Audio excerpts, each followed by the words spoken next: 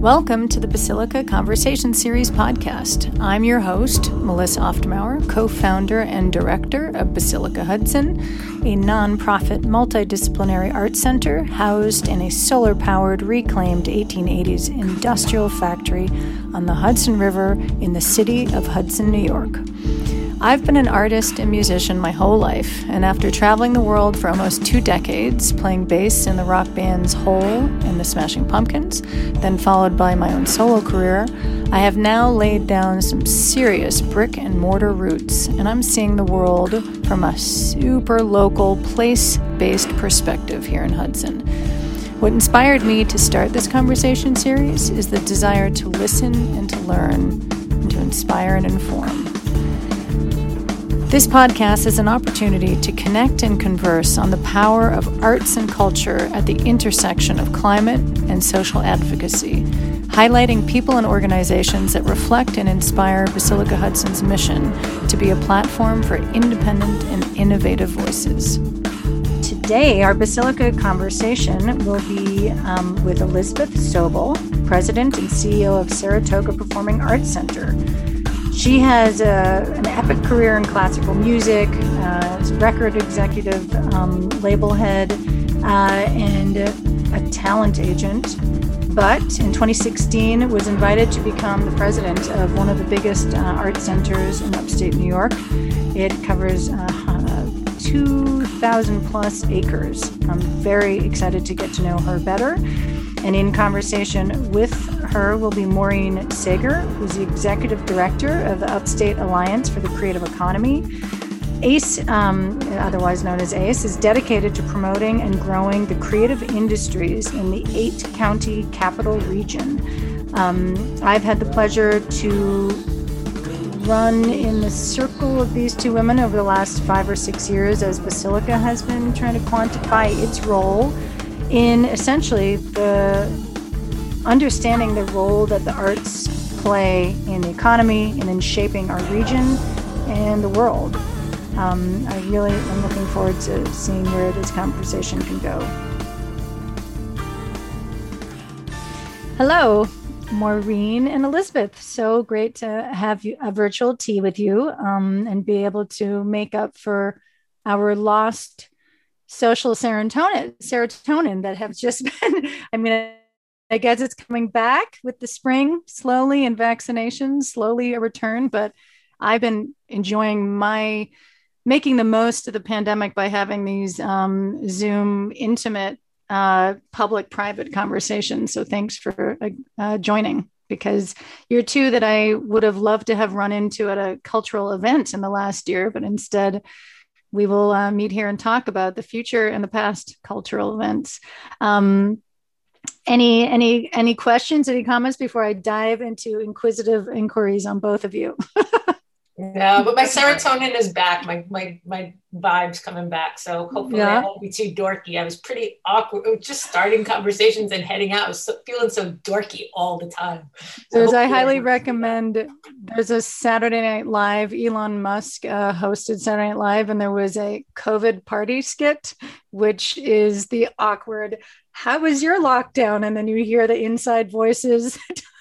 It's it's going to be a cool, in some ways, teenage awkward moment and in very profound ways, a real wake-up call, system reboot that we all needed, and that the world certainly should be humbled by, because and that's really what these conversations have been, an opportunity for me to both get some background of regional leaders, but also a psychic glimpse of where you have journeyed in this past year and where you feel your work might change based on the global shift.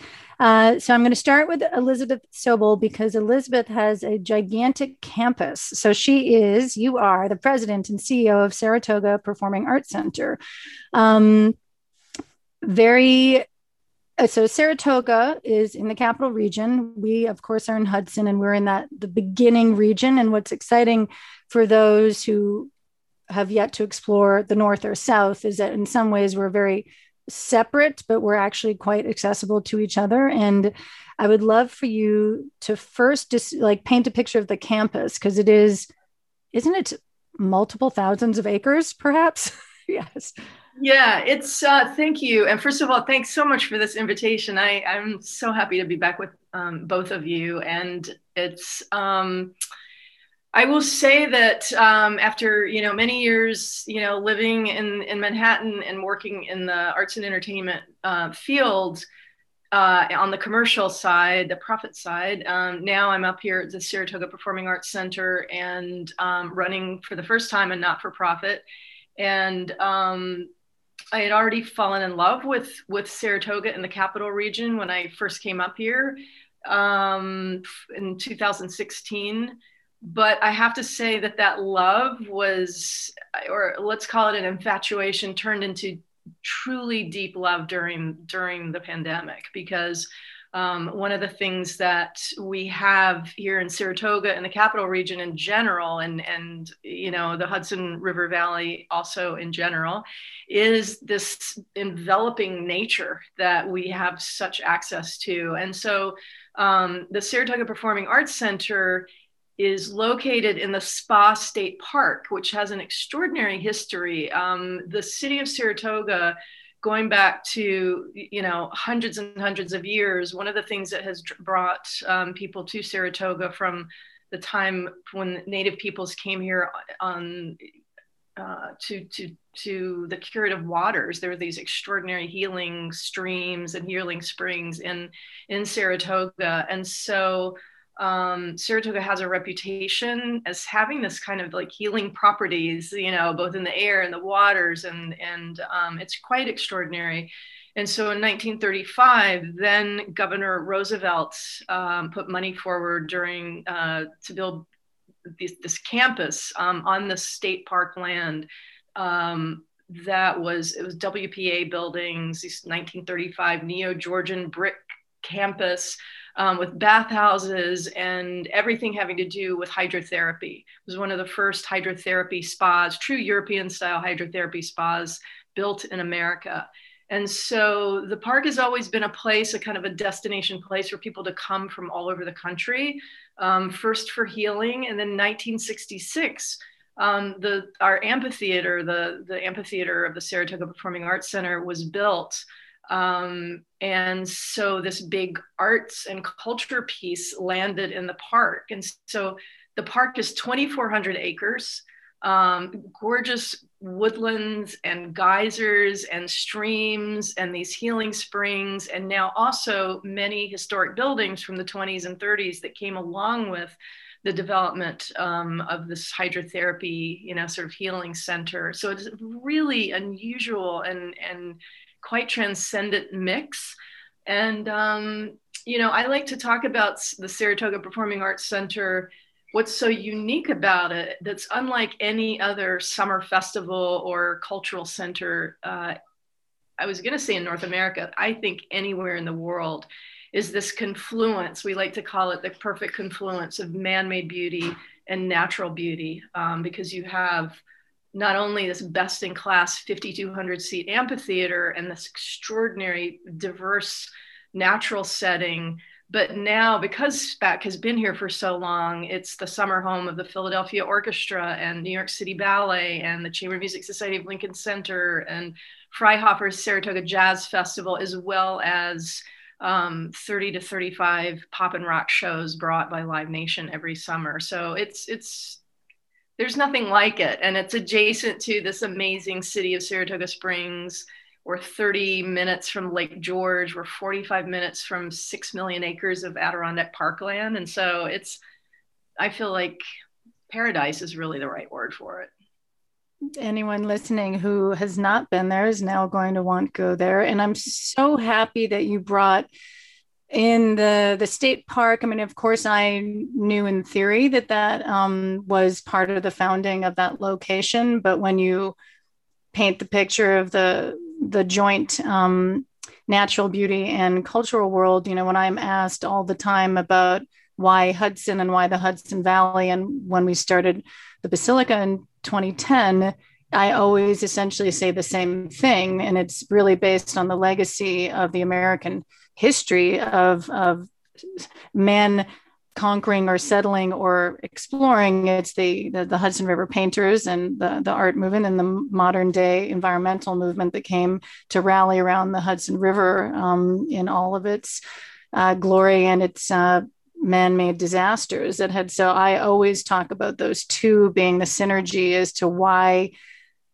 Tony and I founded an art center in this geographic location because of that sort of and I didn't even know that when I came to the area, but you feel it in the air. You see the mountains, you see the river, and you feel that anyone who's ever come there wanted to in some way embody it or capture it, and that's so very, very, I think it's actually very representative of the entire corridor of from the city up to Saratoga. And thanks for that, painting the landscape, because I think it is in the air and in the history and in the magic of why we're all gathering in this area.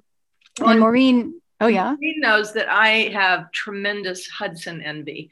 So just because he does, Melissa, I will tell you that every time you say Hudson, and he'll jump right down, right onto there. I mean, it is a little, I do just cities though, so no fighting. Oh yeah, really good cities.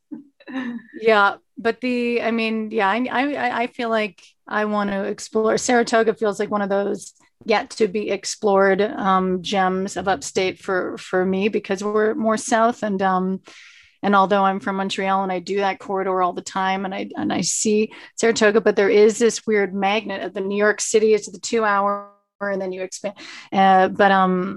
Yes. Well, we'll meet somewhere in between, or we'll be sure to come to each other's venues as soon as we're wildly open. I do have a date to come up there this summer, so I'm going to be there. But Maureen, you too have a Saratoga, although you orbit between the two. You're down in the Catskill Hudson area, but you're also up in Saratoga. But so you are the executive director of the Upstate Alliance for the Creative Economy. And I think I met both of you and around the same time. I guess, Maureen, you had been working on that study that formed ACE, the Creative Economy Study. Mm-hmm. But eventually, when the three of us met in Albany, and we were discussing in particular women in the creative economy, I suppose. But you and you really started with spearheading this idea of what is the creative economy and its value. And tell me geographically the areas you've been in, the work you've done, and also a little bit, I feel like you're the other Saratoga person I always hear speaking about. I'm up in Saratoga you work with the group there. Yeah.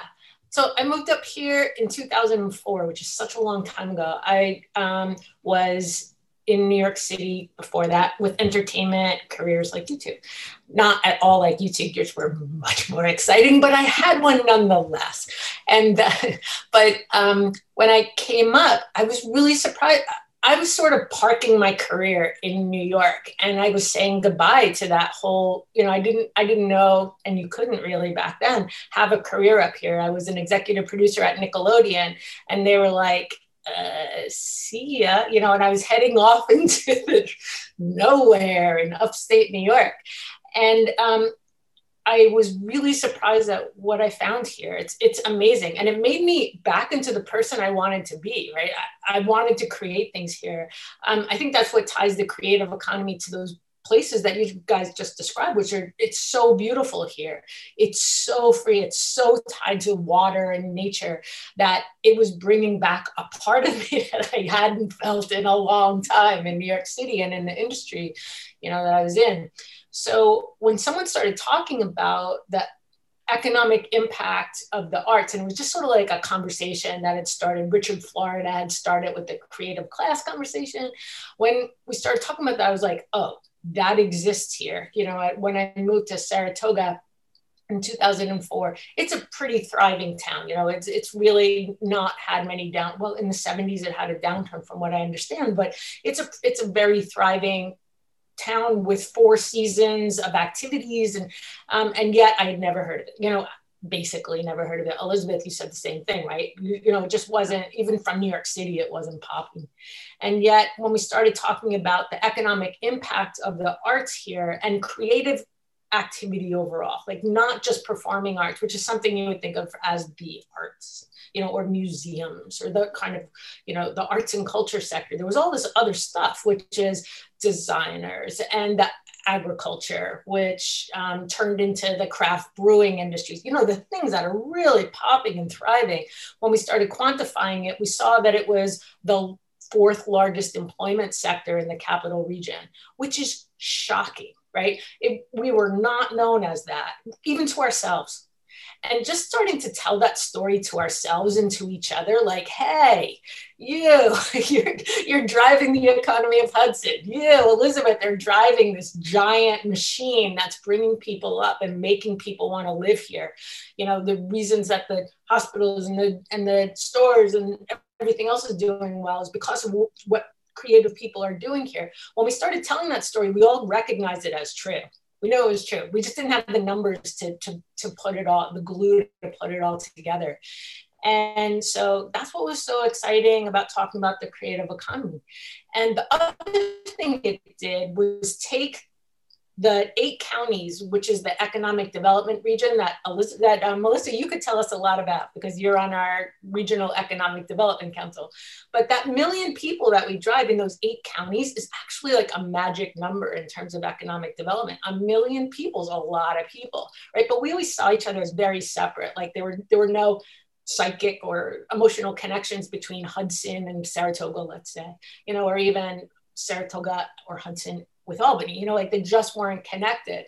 And when we started to tell the narrative of like, wait, we have 1 million people, we have 10 amazing cities, we have lots of, all of this amazing history and architecture and agriculture. When we told that story, we were really starting to kick into gear. This 1 million people means something. These little towns, this little constellation of cities is so amazing. And so that's, I think, where we've all gotten caught up in that narrative of like how each of us contributes to that. And I mean, each of us, like all 35,000 creative people are so vital to this place. And I don't think that we had just ever seen ourselves that way. We suffered from such low self-esteem that way. And so now we don't. Now we tell the story pretty proudly of what we offer and how we can help. And we're brought into big questions that of economic development or revitalization or diversity, all these things. We're starting to call all those creative people into those conversations. And I know both of you, that happens to you all the time. You become part of the REDC, so you're called into like big economic development questions, right?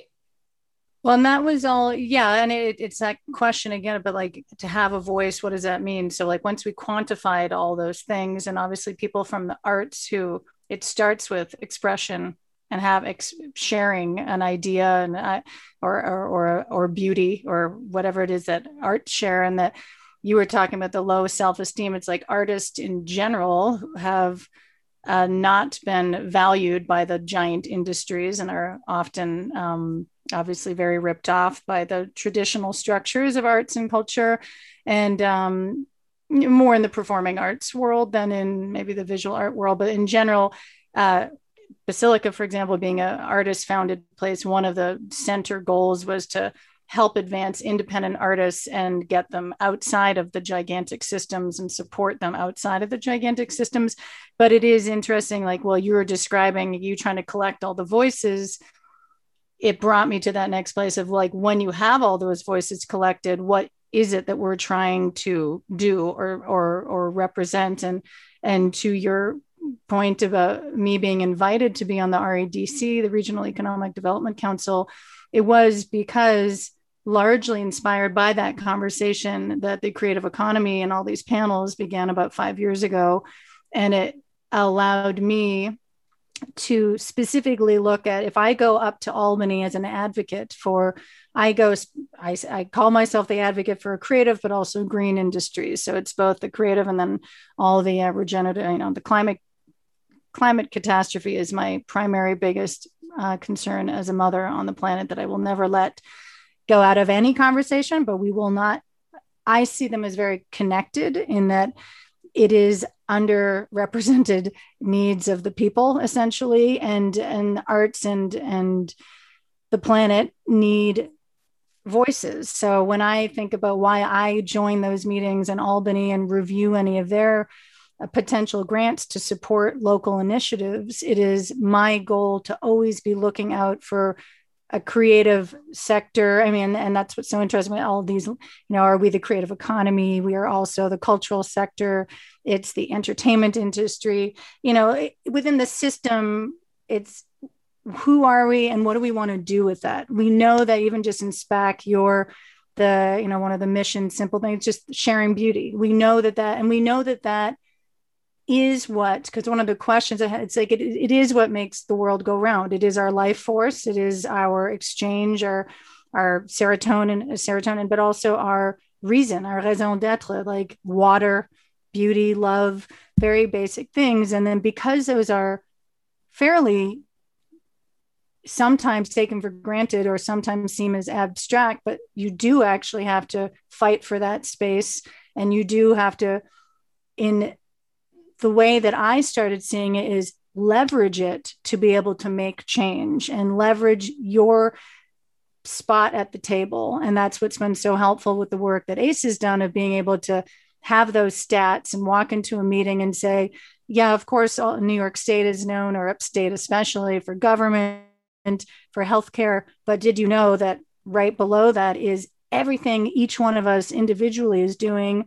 Or, a small art center like Basilica, or a giant one like SPAC, those are likely very like-minded people who are trying to actually orbit around even just a cider. That is like joie de vivre. It is a life force. It is not in many ways, a lot of us is like people and pleasure over profit. We're truly just enjoying life. And so that's what's been really interesting, is to see how you start leveraging or you have to go into that system to say, we are worth this many jobs and this much money, to then be able to say, I also think we need green energy and that art centers should be bailed out during COVID. So it is kind of, I guess, why we're at this conversation together, is how maybe, Elizabeth, you could speak during COVID, or even when you arrived only a few years before COVID, how you saw SPAC acting as a player on the local political landscape. And even starting with the national park in the 30s, that was a political act that then, lucky for you, created this beautiful space to eventually be an art center. But it started with a protection from a political moment. Yeah, all of these things are things that have been on my mind, since I, got to Saratoga. I worked my previous jobs. I ran a talent agency for IMG. So I was working with artists, which is one of the great privileges of my life. So many amazing artists, performing artists I got to work with. But ultimately, my job, or our job at IMG, was to push out tours all around the world, right? So even though my office was at Carnegie Tower, right next to Carnegie Hall, and I could leave the office and go hear a great concert, essentially my job was pushing people out there, right? And then when I went to Universal and ran a new label for them, again, we were recording incredible music, but then we were pushing it out. And so I was kind of in this disembodied state. I wasn't connecting with the people that I was, doing all of this for. I was doing it on behalf of my artists, but, the community out there was this disembodied entity, right? And so when I left Universal, I frankly was planning to get out. I wasn't going to work anymore. I was going to really dedicate myself to my other love, which is nature. I've always been like a student of ethnobotany and plant medicine, and I was planning to go follow that path. And then I got this call, about the job in Saratoga, and little did I know, because I'd never come to Saratoga all those years that I was working in the arts and entertainment field and sending artists up to SPAC. I had never come to Saratoga because I had no clue what was here. So then when I came up finally for the first interview, and just there's kind of a magic spark hit me of like, this is this thing where man-made beauty and natural beauty overlap, right? So that was kind of an epiphany. And so I guess, in the time of COVID, we had just redone our mission statement the previous December before COVID hit, right? Our mission, when I came here, our mission was all about like ballet and orchestra on the amphitheater stage, blah, blah, blah. And I kept saying that's the manifestation of who we are, but that is not who we are. We are essentially this steward of the land and of this perfect confluence of man-made beauty and natural beauty. And so when we headed into COVID and we knew the amphitheater was going to be dark and started asking ourselves these existential questions like who and what is SPAC when the amphitheater stage is dark, we went back to our new mission statement, which was saying, no, our job is to provide these transformational encounters with beauty for people and why? Because two things. One, experiencing great beauty with other people connects you to other people, and experiencing those transcendent experiences of natural beauty connects you to the earth and makes you care about the earth, right? And then, so those are two profound, essential things about why we do what we do. And then there's another side to it, which is frankly, the science of why we love these experiences. You keep referring to serotonin, and science now tells us that the reason we feel so great in nature is that we're breathing in the molecules, the chemical signals that the tree canopies are sharing for informational and communication purposes. And those molecules, when we breathe them in, activate serotonin production in the brain. Same thing as when you're gardening, you're breathing in certain bacteria from the earth that activates serotonin. So, and we further know that states, these serotonin-induced states make us much more open to the cultivation of compassion and empathy. So when you add all of that stuff in together, it's sort of like bing, bing, bing, like, when the slot machine, it's like, that's it. That's the slot machine, just going crazy of those are all the things that we need to be doing right now, bringing people together in these communal experiences around all the arts, not just the performing arts, but reminding each other of how we're connected and how important these linking moments of shared human experience are to keep us sane and grounded and caring in a world that's spinning out of control in many ways. And it's the most ancient way of communing with each other and with nature. And if you just want, any creation of the planet or as the evolution of humans, it's, our 24-hour music festival that we have is my ode to ancient ritual of just sitting in a circle for extended periods of time and observing sound and others, and it's the oldest form of exchange prior, before language even. And these are the kinds of, not to mention the eternal, our planet and our sweet trees and the molecules that bestard us, that made us. I mean, that disconnect, that disembodiment that you were talking about resonates with me as well, in that I too, even though I was out on the road prior to my Hudson World and traveling to these incredible communities around the globe performing, and that moment of performance I always said was like my life force. When I erased that component of my life, not only just the playing of music, but the playing and the sharing, it really changed a lot for me. And I'd become a mother, which was my choice to get off the road and have a child. And instantly I started an art center because I couldn't even imagine how I would continue living without that exchange, even though I wasn't on the stage doing it. And I very much appreciate everything and bringing it down to even just stardust and nature, because that is where, unfortunately, we know our culture has disconnected, is that it's not only because of urban development, but it is because of the corporate greed that has truly pumped the worst chemicals into our environment for the last 100 years. And here we are trying to at least to see that disconnect and to see what has happened to our natural world. And we are very blessed in upstate New York to have that amount of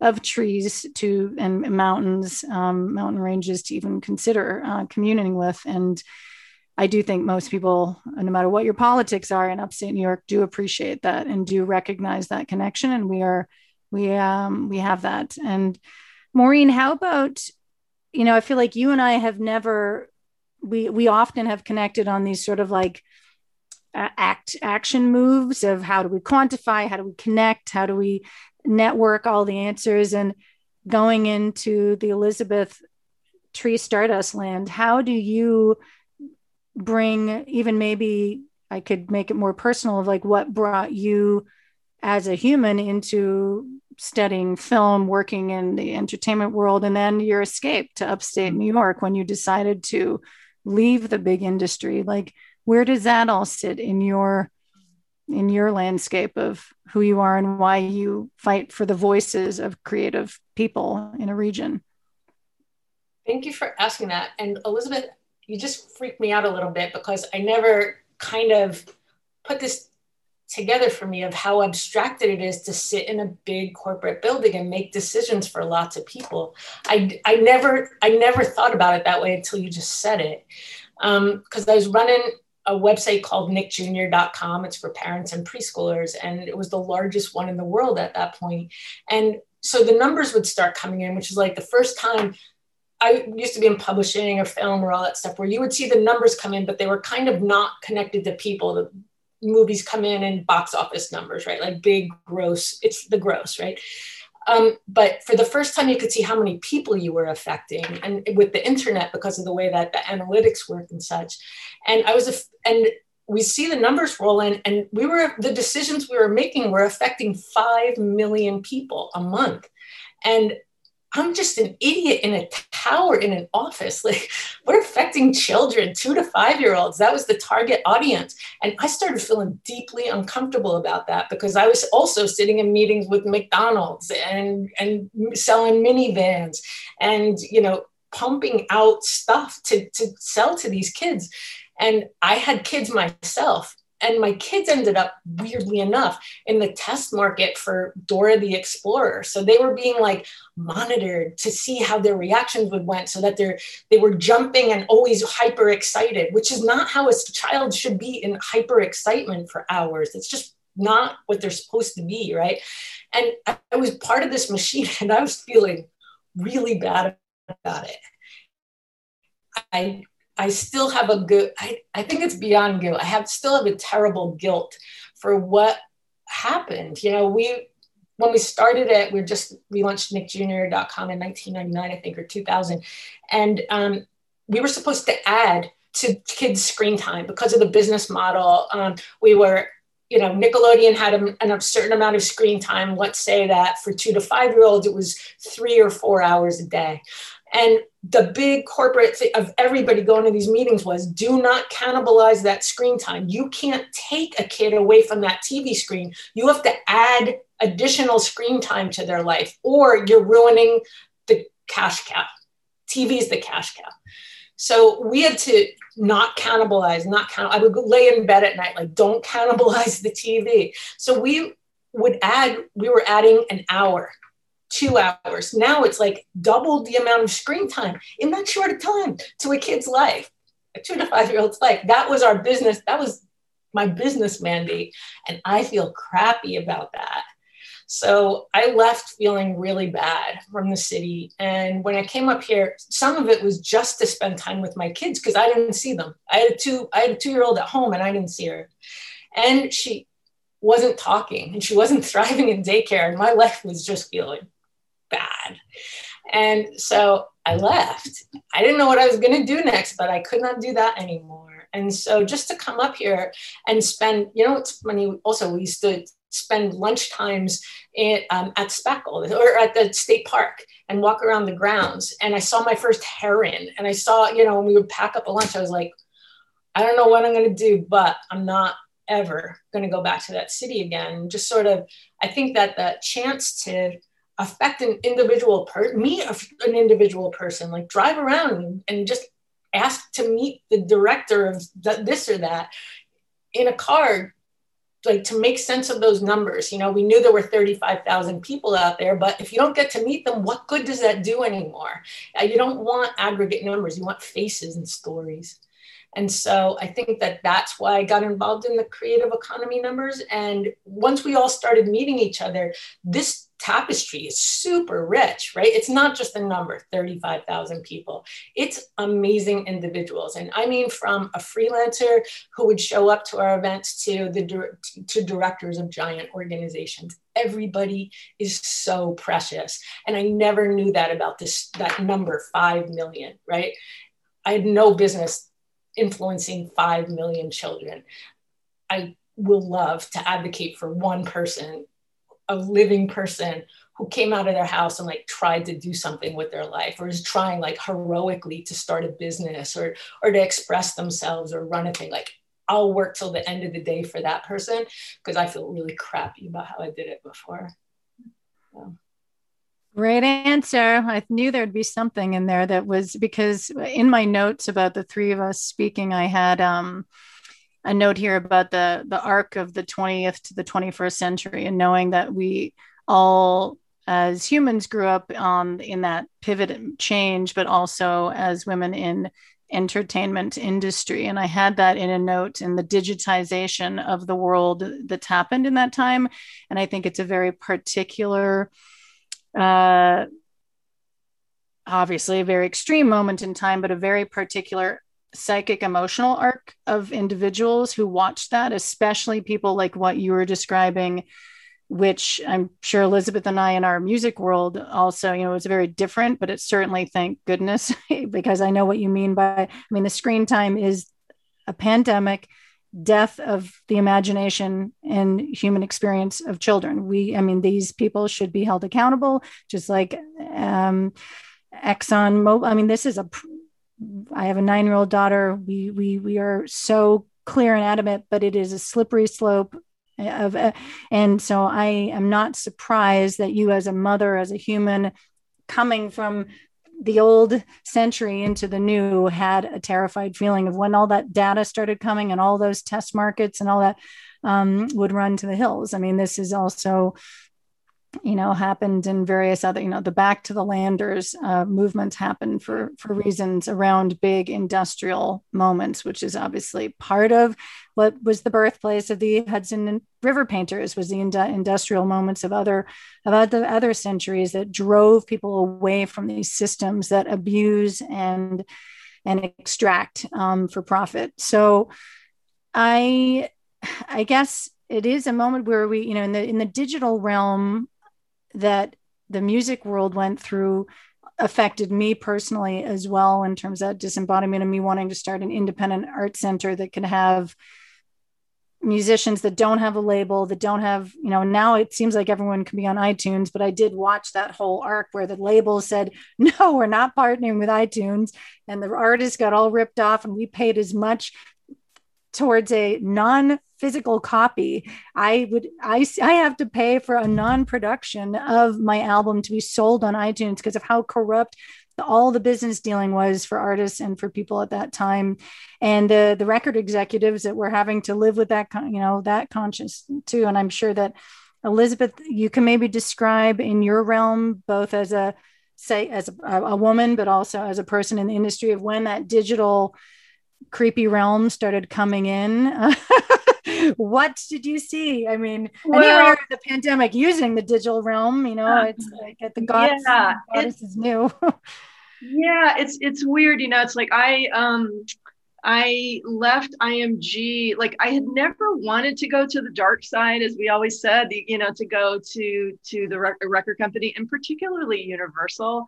And I also, just as a woman in the business, I mean, IMG Sports, there was not a bigger, you know, vessel of testosterone on the face of the earth until I got to Universal. And it was even worse there. I was literally the only female label president in the whole global company.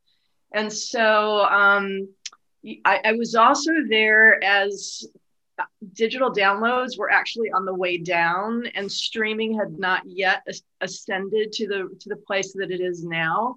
So I was there in very dark days. I left IMG because of, we got spun off and were acquired by some very dodgy folks, which, by the way, there's a big billboard piece just came out a couple of weeks ago about the history of IMG. If you want to have a really yeah, you should. Okay. You should definitely check it out.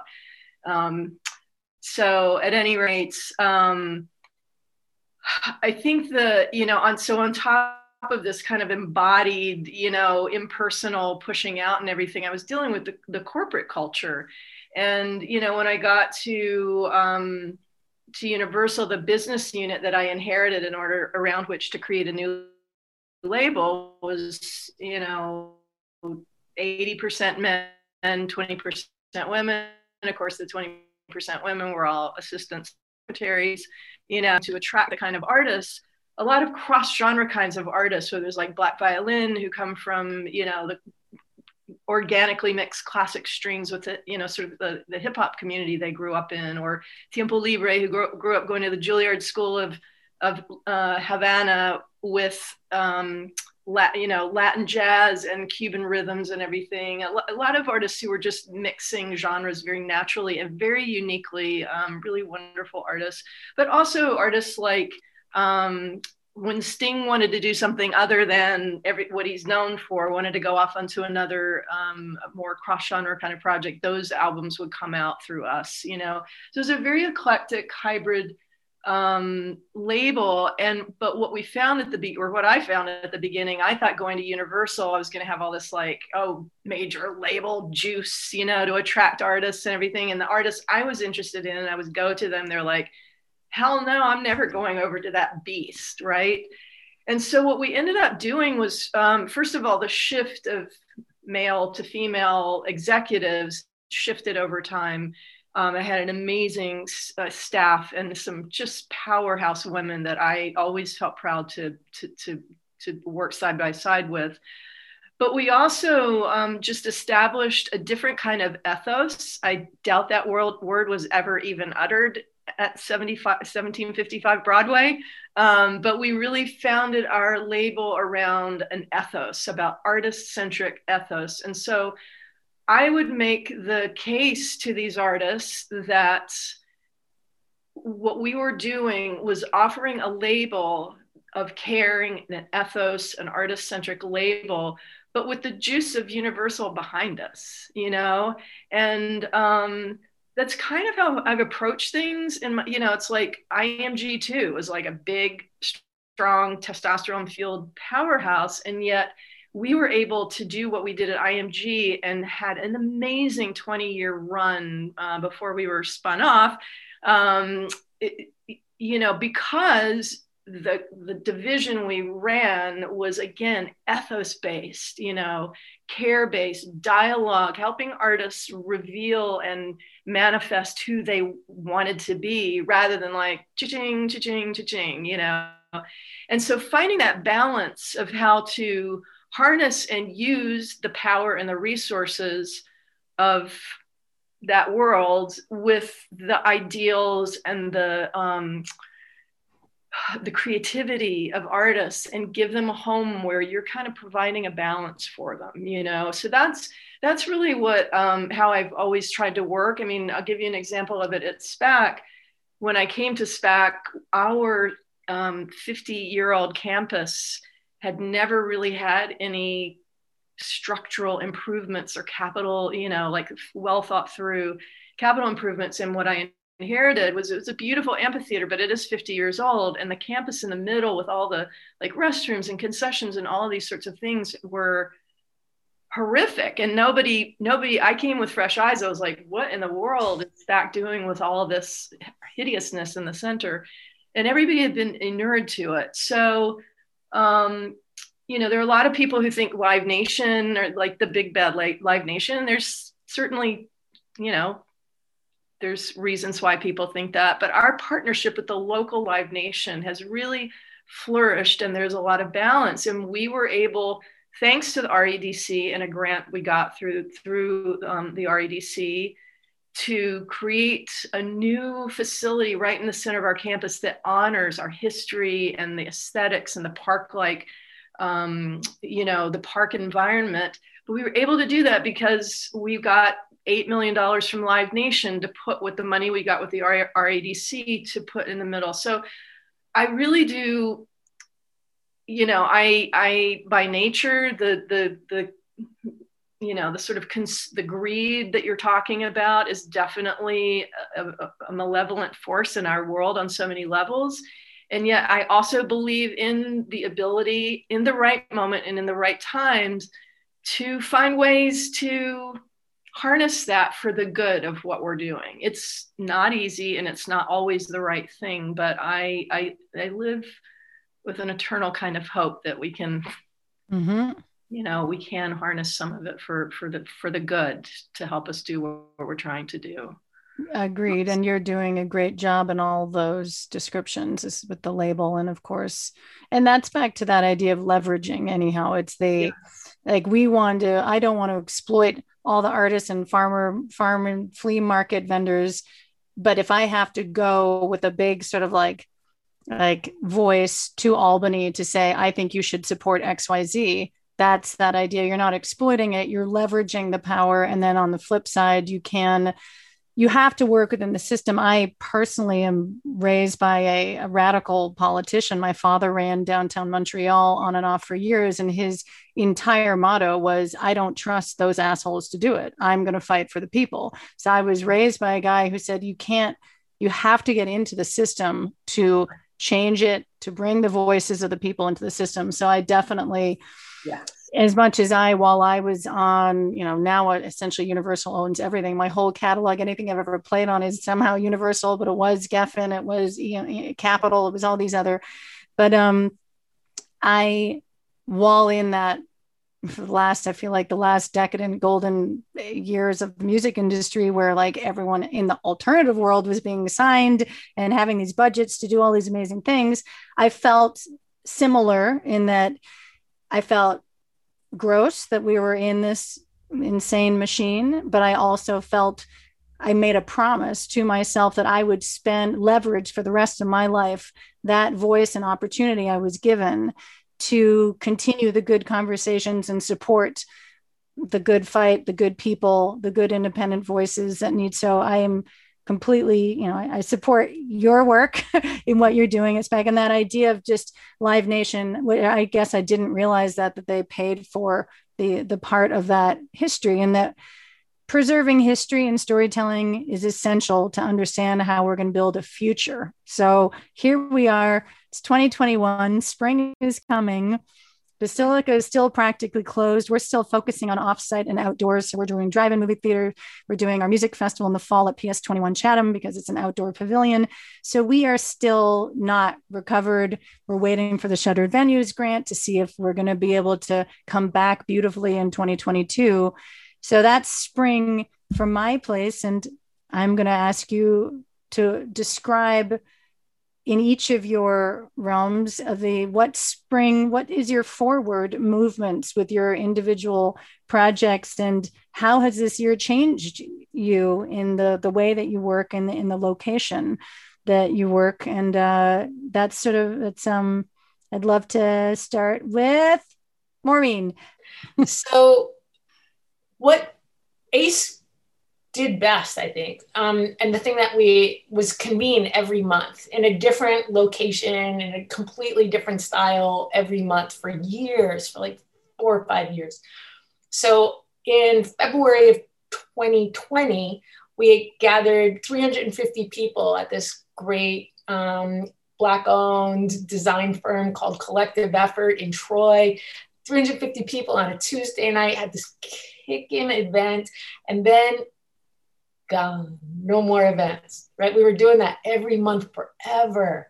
And so it ended. We couldn't do anything. So we decided to start putting we didn't want to do Zoom events because if you remember way back to last March, there were too many of them. I was on Zoom like 8 hours a day. It was really weird, So we decided that's not what we didn't want to add any more Zoom calls. So we decided to go back into written communications. We had a newsletter. It was a way to connect with people.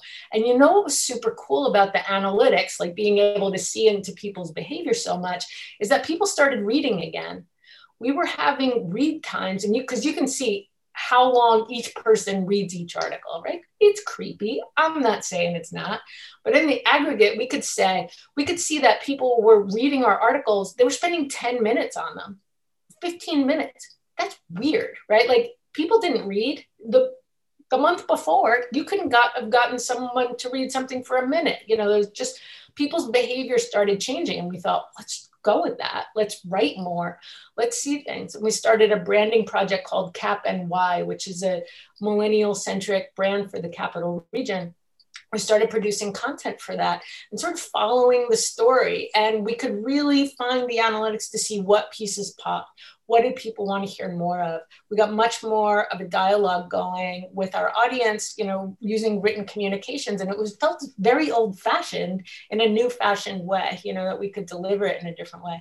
But people were reading again. We had a piece, we did a Black-owned business list where we found and worked with other people to find and give a list of 250 Black-owned businesses. And it reached ultimately almost 50,000 people in the Capital Region. Like, an enormous amount of people who live here were able to be affected by that list. And it was just sort of the first time we felt, again, the ability to connect to people, that we were breaking through with the message. So we got much more about written communication. But the thing that we'll be able to do this spring, and we're working with Elizabeth on it, and it's just in its planning stages, so don't quote us. But we're going to do a DJs Under the Stars event where with the DJ who moved up here, she's done W hotels worldwide. She was their resident DJ for months in the Maldives, like this very glamorous life. So she's going to be one of our DJs, as well as Colton the Maker, who's from Hudson, and Truemaster, who is one of the best DJs from our region. Like, start to convene again. We're doing a tour of Foreland. We're trying everything again. They're going to be smaller than they were before, in a more controlled way, but just start gathering again, because I want to gather again. It's so nice to see you guys. Can you imagine? Like, I'm going to get to see you in person sometime, but it'll be so nice to get back to those, get out of the aggregate of who's, the little analytics version of who's reading and who's there, and see their faces. I just can't wait. And that's sort of always been the heart of the project that I run, and or we run, the people I run it with. And I can't wait. I just absolutely cannot wait. Okay, so there will be gatherings. So there will be gatherings. Confident that summer and into, cross our fingers for everyone, and we will have sustained gathering. And SPAC did have events throughout COVID, right? You did end up doing you were probably one of the performing arts centers with the bandwidth to jump through those hoops, which a lot of obviously smaller people, we just closed and we couldn't even imagine how to comply. But tell us a bit about how many events did you have in 2020? So that new campus facility that I mentioned, which is called the Pines, gave us, it was providential. It just, it was extraordinary that, we started demolition fall of 2019. And despite construction stops and bans and all that kind of stuff during COVID, the buildings were done by June of 2020. So what it gave us was a brand new covered pavilion right in the middle of the campus, a beautiful 2,000 square foot terrace that's up above the tree line and looking down onto the amphitheater. So it gave us these very intimate indoor-outdoor spaces that we then, from the summer on, there were the 50-person limit gathering guidelines, and no live performance was possible. So we really started asking ourselves, what can we be doing to serve artists, and the community? And what was so beautiful about it is that these spaces gave us the opportunity to do that. So what we did was there were obviously a lot of practitioner, like yoga and meditation, Tai Chi practitioners, if you want to talk about healing and our commitment to the healing arts.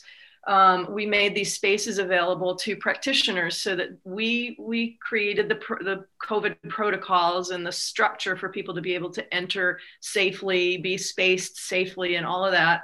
And so we provided these spaces and these protocols and all the operational side to these practitioners so they could come in and have their classes 50 people at a time. And so we had, every week we had 8 or 10 classes of, varying types of healing arts classes. All the proceeds went to the practitioners so that they had a source of income, which they were all, it was very, very tough. And then we had art classes and drumming and dance classes and film nights. And we also launched, and this is something very, very dear to my heart, is a culinary arts program, again, with an ethos, the ethos of culinary arts around sustainability, socially conscious cultivation and consumption. And again, giving people that fundamental connection to each other through the most essential thing, food. So we had over 200 events, 50 people at a time, 10,000 people through the gates from July to December, which was astonishing. And it also, the amphitheater is both a blessing and a curse to a certain degree, because it's 5,200 seats and then room for another 20,000 on the lawn. And so it limits what you can do. I'm stuck with this mural size canvas. It's very hard to do anything in miniature. And what last year did was give us this opportunity to create intimate moments with our, community. And that's something that's going to guide us into the future. Obviously, everybody's, raring to get back to the shows on the amphitheater stage and all that sort of stuff. But we now know that there's a hunger for these other things, and we now have a blueprint for how to make that an integral part of who we are going forward around culinary arts, healing arts, literary arts, and all these things that people didn't really think of SPAC for those aspects of the arts. So that was last year. And this year, needless to say, the guidelines for our size venue, the 2,500 plus fixed seating, venues have been, it's every day it's been something different, and trying to plan ahead based on guidance given today. It's been a nightmare, frankly. But we've been doing the best we can to, create a season of not normalcy, but we made a commitment last year to the fact that we would one way or another have our resident companies back with us this year. And in fact, we do. Chamber Music Society of Lincoln Center is doing their season at Pitney Meadows Community Farm, in an outdoor greenhouse, the High Tunnel. And New York City Ballet obviously couldn't come with a troupe of 200 up here because of social distancing, the fact that they hadn't danced in 18 months. So they're coming up with a stripped down week called New York City Ballet On and Off the Stage, a troupe of 25. It's going to be in the amphitheater, but it's going to be a real behind the scenes look at what those ballets are and why. And I'm really excited about that. The Jazz Fest will be back. Again, all these things not looking or feeling like they would have in the past because we're at reduced capacities, socially distanced seating. And then we just announced the orchestra will be back in August, again, socially distanced, and then Live Nation are doing Trey Anastasio rather than doing like Fish, which, would be its own thing right now. They're doing Trey Anastasio in an acoustic show 3 nights in June, socially distanced, 20% capacity. So things are happening, but they're happening in very reimagined ways. And it's a challenge because we're trying to, there's now this possibility that if you want to designate your venue as only vaccinated can come to your events, then you don't have to socially distance or do mask wearing and everything. And that's been a real philosophical challenge for us because the track can decide to do that, but we're a not-for-profit, and we live by the generosity of the community, and we serve the community. And as much as I would love to see everybody get vaccinated, we don't feel that we can discriminate against people who, for whatever reason, aren't vaccinated. And so trying to find a way to create a welcoming, safe environment for the full range of potential attendees, from those who are already vaccinated but still want to wear their mask and socially distance, to the other extreme of people who never wore a mask and don't intend to get vaccinated. How do you create that environment, allowing thousands of people to come through your gates and be able to maintain that and enforce it? I hate that word. So those are our biggest challenges right now. The programming and our resident partners have been amazing in their flexibility and creativity, but now it's just the operational thing that it is just a real constant weight on our shoulders about how we're going to pull all this off. So yeah, and it is it's that scale that you work at, which is very exciting to hear what the stripped down 10,000 season looked like and felt like. Is it in some ways that brings you down to earth, as well as in reminding like the intimate local, because that makes you that what you experienced last year was not a destination event but a local venue, and that's a very different existence. And I would, from what you just said, I would imagine that then, even though you're doing this like dance between enforcement and giant crowds, and is that you probably are coming out the other side with this exciting foundation of this new local program and community that will be, in some ways, like when you left the city to come upstate, could be more of an anchor and a connector to all that you are as a human and as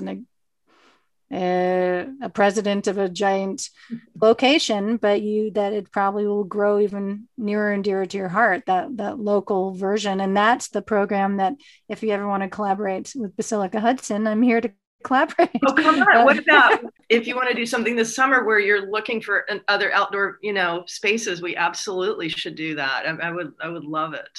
So thank you. Yes, because I know we did. We planted that seed when you first arrived, and we first shared a panel talk, and now we've learned more about each other as humans and the geography. And I can't believe I've never been to the springs, to the actual Saratoga Springs. Do you, now that you live there, is that part of your regular world? I mean, that must have been closed during a lot of COVID. Well, actually, so the springs themselves have stayed open, and there is a place like right behind SPAC. You can walk down, go through our back gates and go down a hill into something called the Vale of Springs. And in the Vale of Springs are these beautiful springs with gorgeous names, and each one of them has a different chemical makeup. I mean, you have to, like, in the 30s, and this was before antibiotics, each spring had a different, like one might be very high in phosphorus, and one might be high in sulfur, and one even has lithium, and there's like magnesium, whatever. And so doctors who specialized in this kind of hydrotherapy would prescribe the taking of a particular water from a particular spring to heal your whatever condition, so those springs were always open, and the park was always open. And the park was an unbelievable refuge for people of Saratoga during the pandemic. And then the spa itself, the Roosevelt Spa, where the waters are piped in and you have your sort of warm baths in the mineral waters, that reopened, I want to say the summer. They very limited capacity, but they were open early on. And so the park was a refuge. It was a magnet. It was just, everybody talked about how deeply they relished and cherished the park during the pandemic, even more than they even do in regular times. So that sounds like a transformation too for your community, for the local forged relationship between the natural world and the people, and an art center at the center of it. Yeah, I think, one of the things that, like, when I first moved here, it blew me away, and it gets back to that disembodied thing, is just like literally the city, because it's literally like a mile and a half from the SPAC grounds. There, you can feel this palpable, like, SPAC is part of the city's psyche, and SPAC psyche, that we share DNA, right? Or psychic DNA, and you can actually feel this kind of connective tissue, between the organization. I mean, also like, go back to trees, the mycorrhizal network, that's under our feet. It feels like there is this kind of just interwoven thing that goes on in Saratoga. It's really hard. I know Maureen, yes, no. Yeah, I'm just, it does in Saratoga, but like statistically that's borne out in rural areas who have, I'll turn it back into the nerdy part, but rural areas that have a higher percentage of arts jobs have higher percentage of overall jobs. Like it affect, that thing that you're saying that this artistic and creative activity affects the town around it. It's true, it does.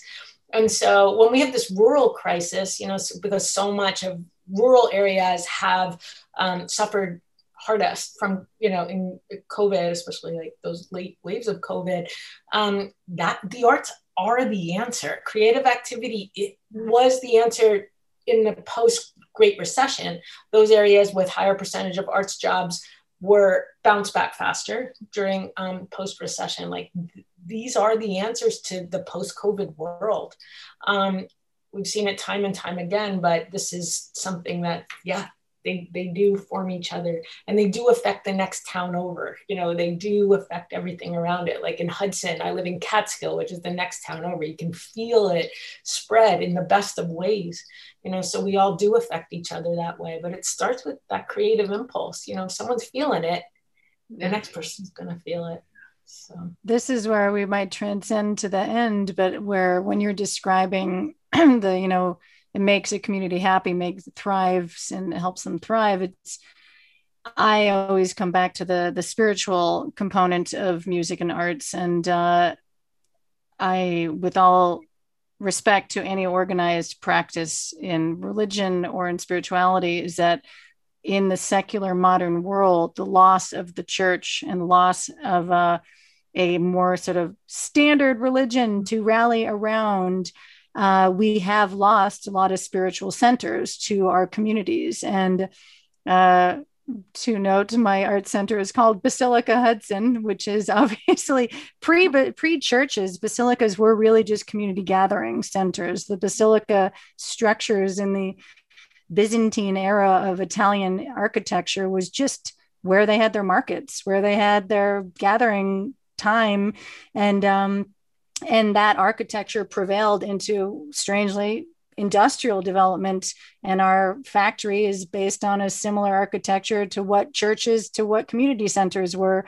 And in all of these incredible systems lie the same questions and answers and needs. But I do think that the 21st century and the globalization and digitization of things, the question is, what is our spiritual center? And that is, in my opinion, always the arts, and we can transcend any political or spiritual practice in the observation of experiencing shared beauty, shared expression, and that is our answer. And here we are rallying around it, conversing in it. And it comes down to everything, arts in schools, taking the art out of school, no good. That's not a happy child. You can't, and then back to my final weaving of this conversation is that when we talk about bringing our voice to the table, church and state and the endless religious wars around the globe, there has always been a voice of a spiritual center. But the question has been, the abuse of power around a spiritual voice. And we are a collective group of people trying to bring a spiritual voice without any specific power, reach, or control. We're actually trying to, maybe we're hippies, here we are, but but it's been lovely. Don't tell my board you said that. They know you're talking about tree communication. So they do. They definitely do. They look away and then no, but you have a strong backbone in budgets and in big corporate understanding of things. So it's an important hybrid. So they made the right decision to hire a woman like you. And you are, Maureen, you're a lone wolf force. I know you have people to help you, but I know that you carry a lot of this alone in your just commitment to who you are as a person and to what makes you happy to see the world be. And we are very lucky to be in each other's midst. And I will look forward to seeing you under some stars or in some communal gathering, and look forward to continued collaboration. We will find ways to work together again. And I wish you both well in the hard work that you do, and we're very lucky to be alive and have the upstate New York nature to hold us. Truly. Thank you so much. That was so great to see you. Yes, we'll be in touch, everyone. Bye-bye. Bye-bye. Thank you for listening. And to learn more about Basilica Hudson, head to our website, basilicahudson.org, where you can see upcoming events, sign up for our newsletter. You can also sign up for our Patreon to get early access to podcast episodes, discounted tickets, exclusive playlists, and more. But be sure to follow us on social media at Basilica Hudson on all platforms. Take care, listen well, and hope to see you at the factory soon.